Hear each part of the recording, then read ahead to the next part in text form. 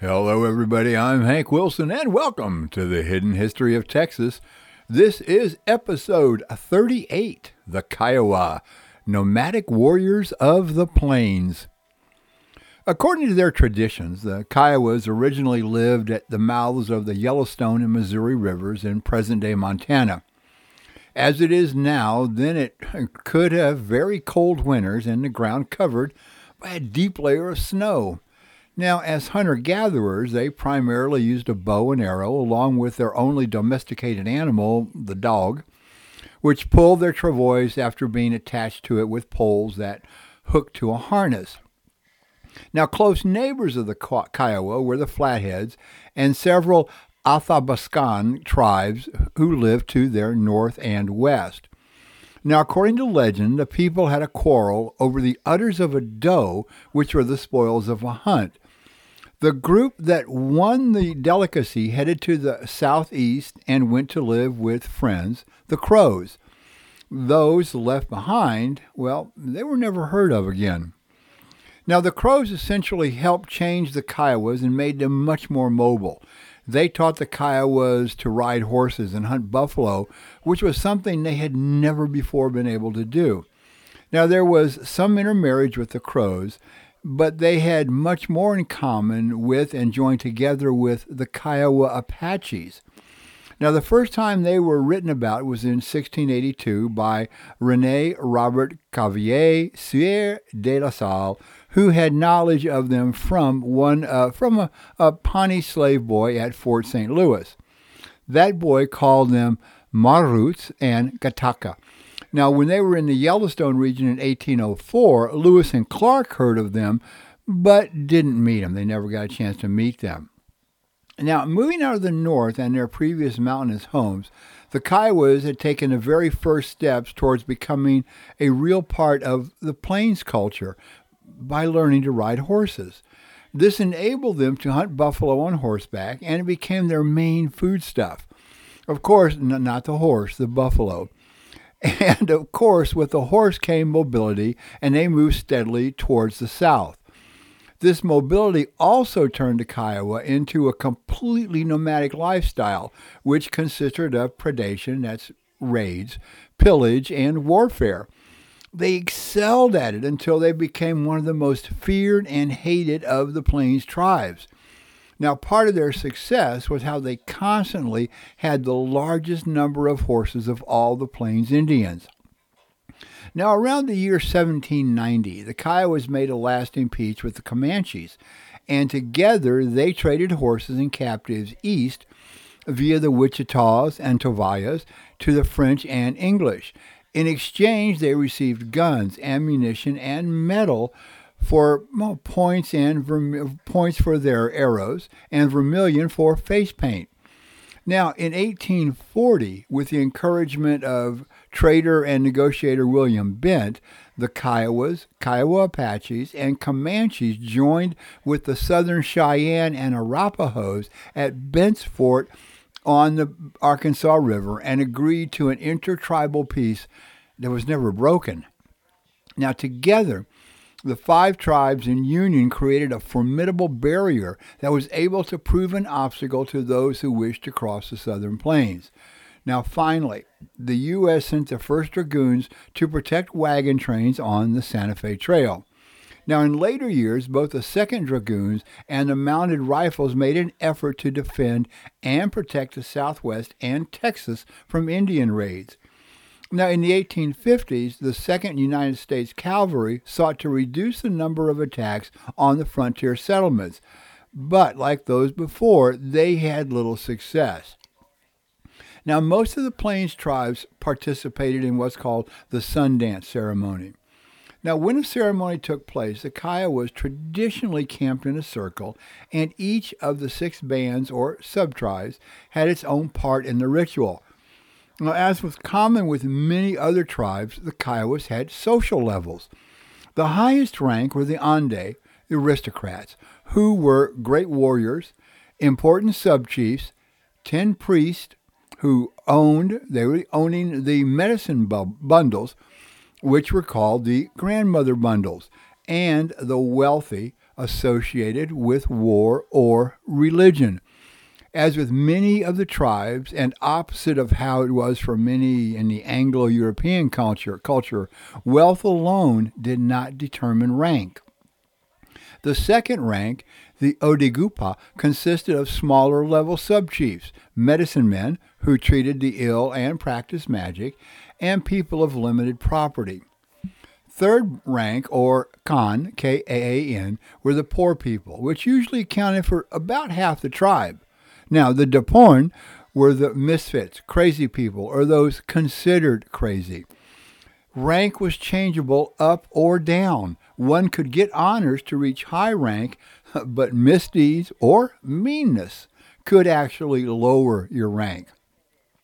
The Kiowas' main weapons were the bow and arrow, spear or lance, the tomahawk, usually made of metal, which also had a pipe at one end. Now, those were often used in trade. Knives, which were also used as tools, were made of chipped flint and obsidian.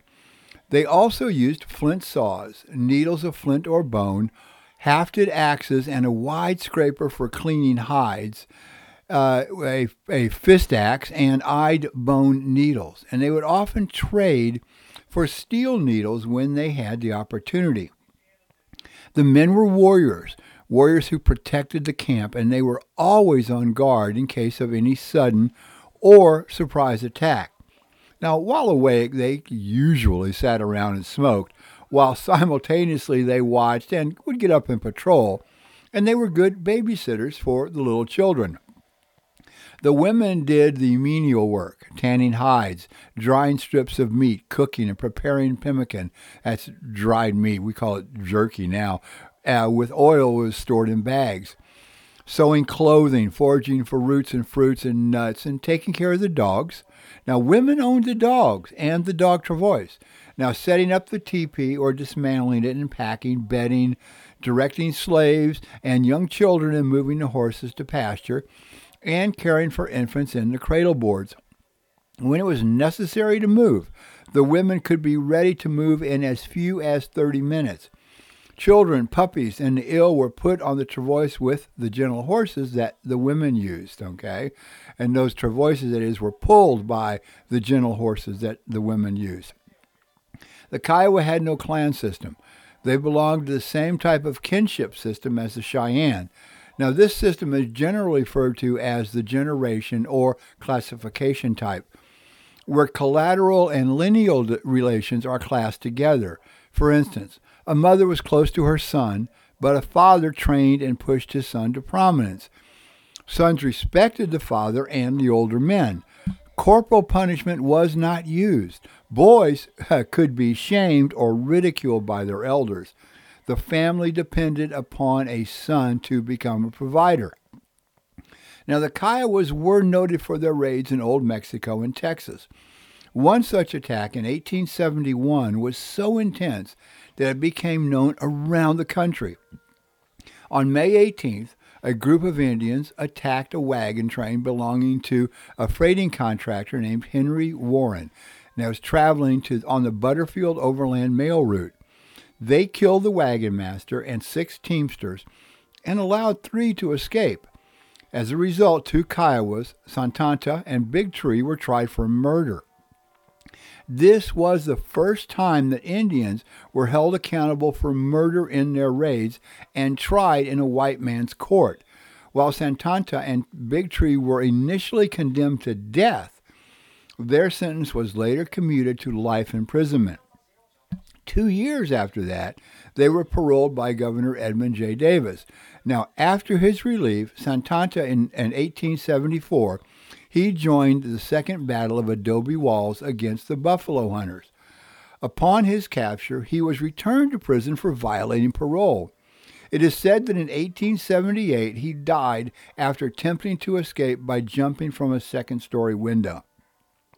There have been raids and attacks that were far more serious than the attack on the wagon train, but that particular one was brought to the attention of President Ulysses S. Grant, the Army, and the country because General William T. Sherman, an Army general, was in the area on an inspection trip when it took place.